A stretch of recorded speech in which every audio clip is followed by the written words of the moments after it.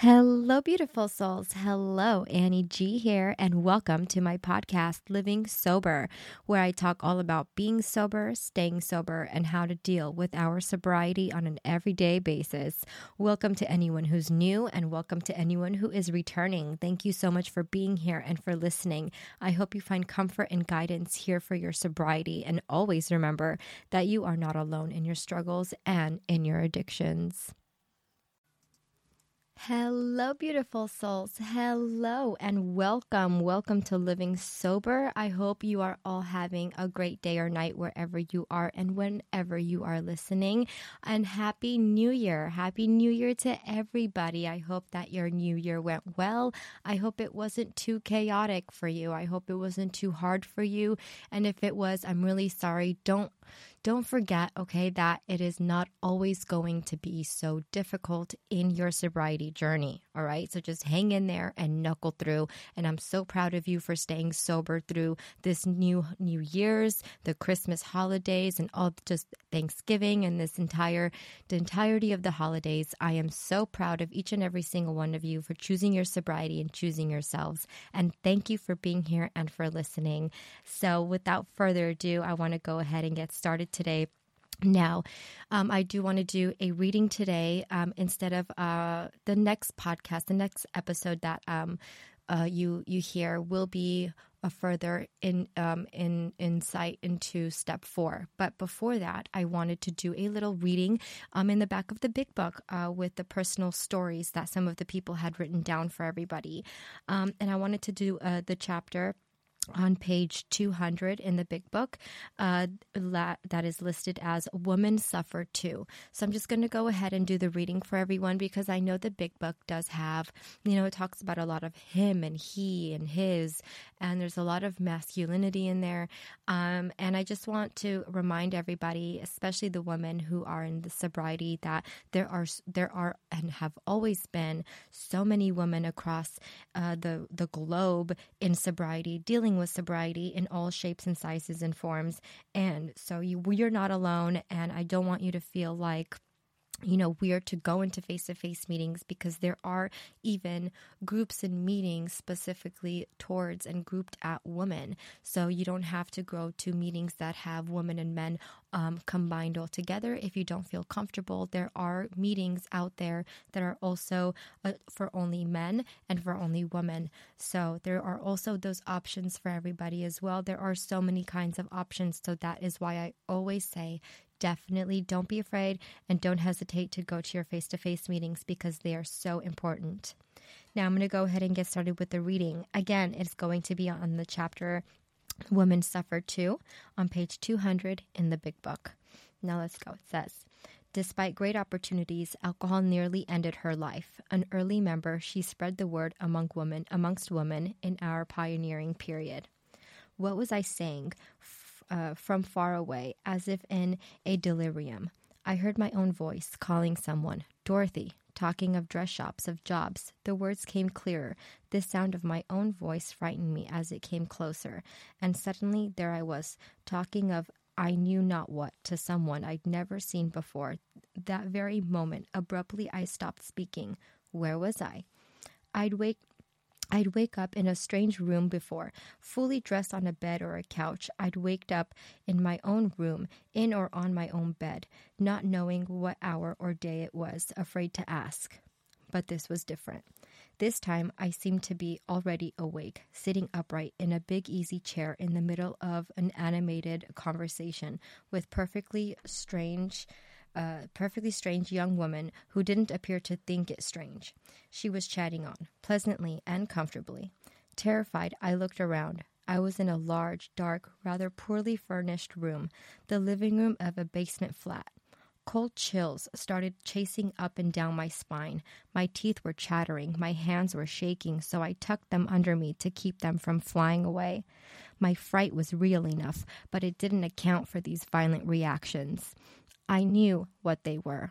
All right, a drink would fix them. It must have been a long time since I had my last drink. But I didn't dare ask this stranger for one. I must get out of here. In any case, I must get out of here before I I let slip my abysmal ignorance of how I came to be here, and she realized that I was stark, staring mad. I was mad. I must be. The shakes grew worse, and I looked at my watch. 6 o'clock. It had been o'clock when I last remembered looking. I'd been sitting comfortably in a restaurant with Rita, drinking my 6th martini and hoping the waiter would forget about the lunch order, at least long enough for me to have a couple more. I'd only had 2 with her, but I'd managed 4 in the 15 minutes I'd waited for her. And of course, I'd had the usual unaccounted swigs from the bottle as I painfully got up and did my slow, spasmodic dressing. In fact, I had been in a very good shape at 1 o'clock, feeling no pain. What could have happened? That had been in the center of New York, on noisy 42nd Street. That was obviously a quiet residential section. Why had Dorothy brought me here? Who was she?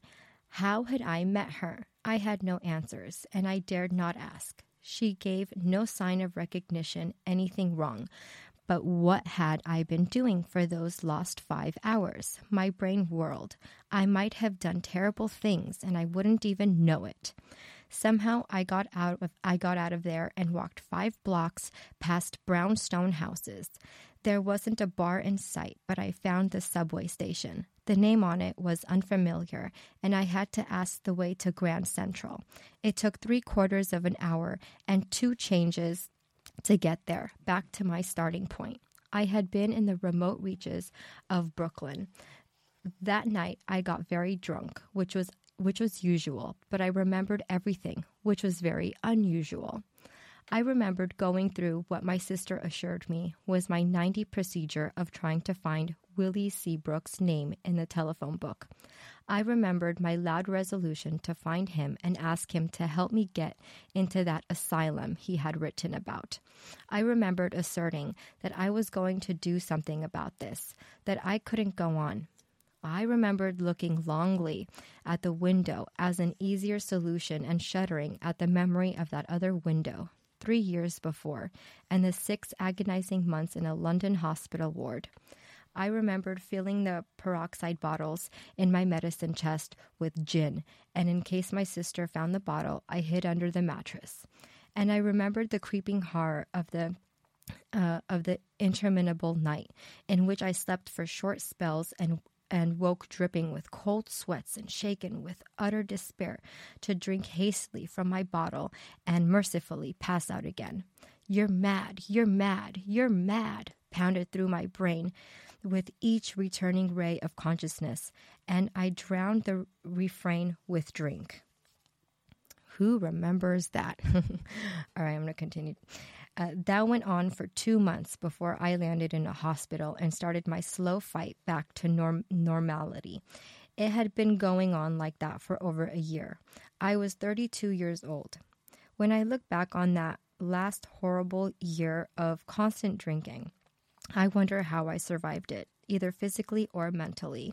For there were, of course, periods of clear realization of what I had become, attended by memories of what I had been, what I had expected to be. And the contrast was pretty shattering. Sitting in a Second Avenue bar, accepting drinks from anyone who offered after my small steak was done, or sitting at home alone with the inevitable glass in my hand, I would remember, and remembering, I would drink faster, seeking speedy oblivion. It was hard to reconcile this ghastly present with the simple facts of the past. My family had money. I had never known denial of any material desire. The best boarding schools and a finishing school in Europe had fitted me for the conventional role of the debutante and young matrone. And the time in which I grew up, the Prohibition era, immortalized by Scott Fitzgerald and John Hill Jr., had taught me to be gay with the gayest. My own inner urges led me to outdo them all. The year after coming out, I married. So far, so good, all according to plan, like thousands of others. But then the story became my own. My husband was an alcoholic, and since I had only contempt for those without my own amazing capacity, the outcome was inevitable. My divorce coincided with my father's bankruptcy, and I went to work, casting off all allegiances and responsibilities to anyone other than myself. For me, work was only a different means to the same end, to be able to do exactly what I wanted to do. For the next 10 years, I did just that. For greater freedom and excitement, I went abroad to live. I had my own business, successful enough for me to indulge most of my desires. I met all the people I wanted to meet. I saw all the places I wanted to see. I did all the things I wanted to do. I was increasingly miserable.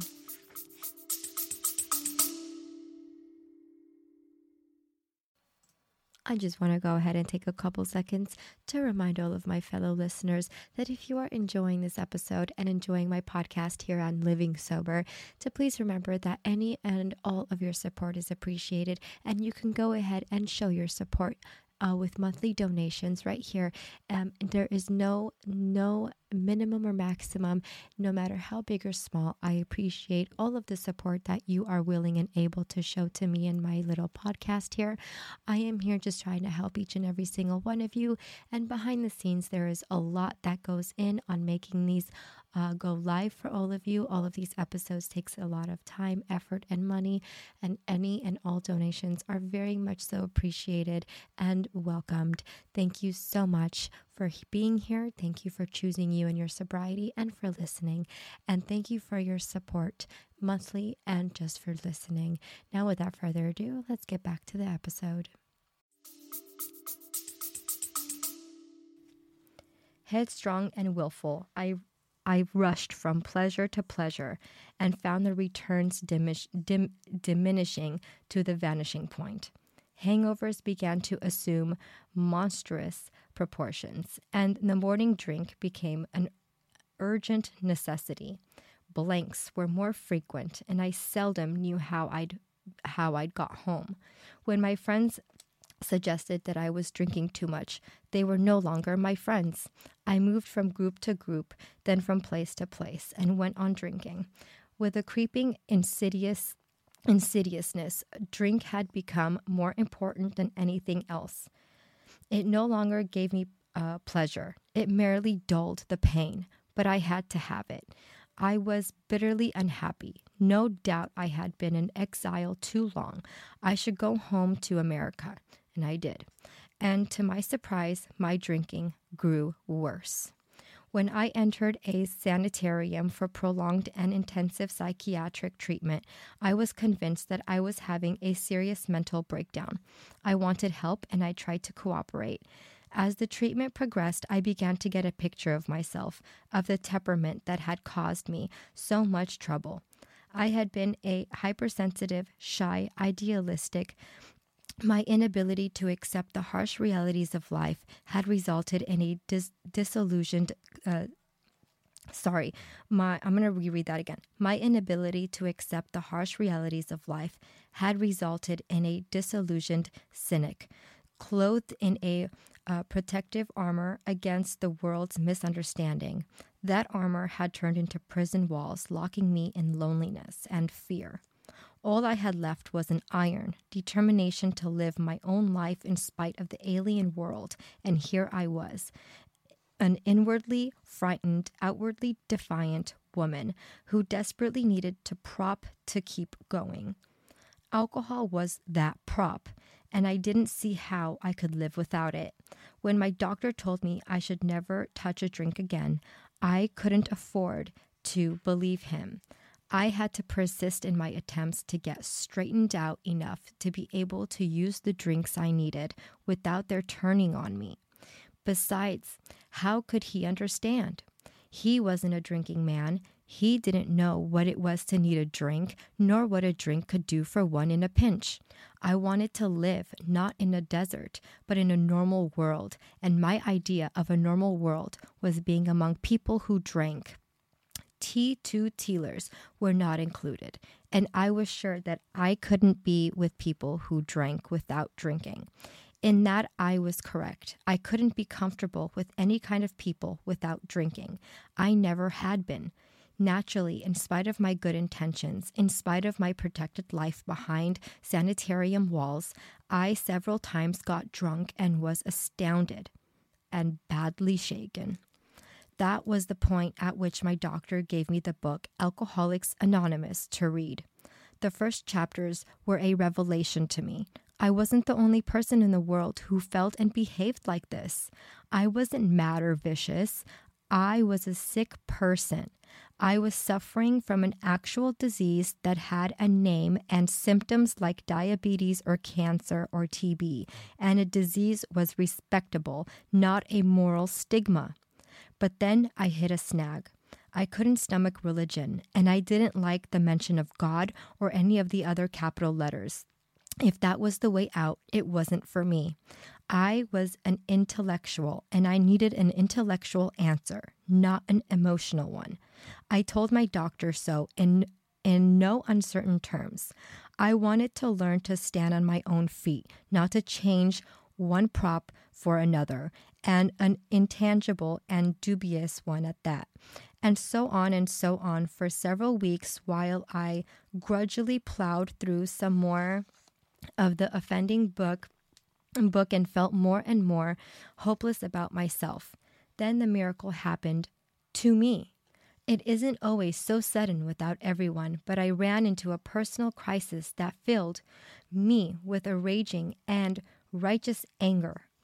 And as I fumed helplessly and planned to get good and drunk and show them, my eye caught a sentence in the book lying open on my bed.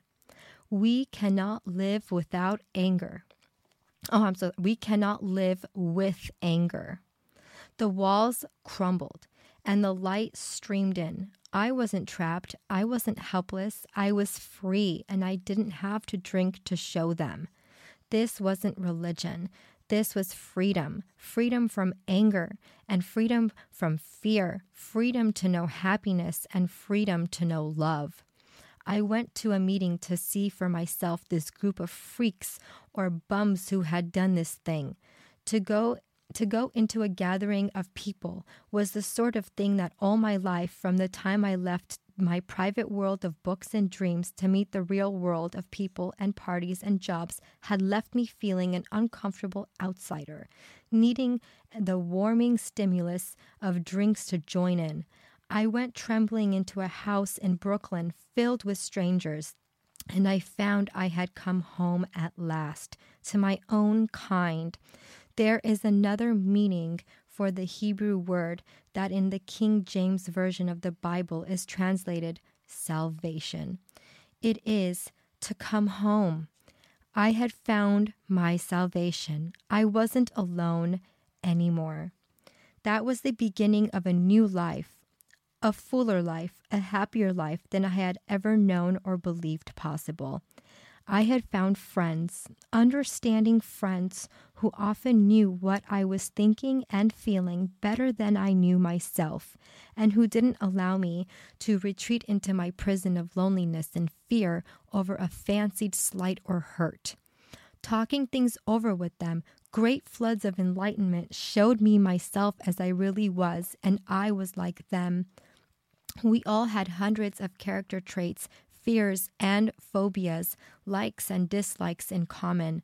Suddenly, I could accept myself, faults and all, as I was.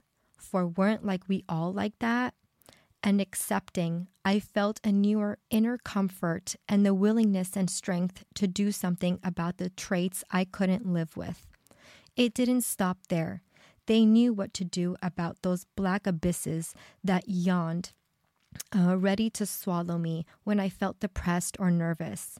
There was a concrete program designed to secure the greatest possible inner security for us long-time escapists. The feeling of impending disaster that had haunted me for years began to dissolve as I put into practice more and more of the 12 steps. It worked. An active member of AA since 1939, I feel myself a useful member of the human race at last. I have something to contribute to humanity, since I am peculiarly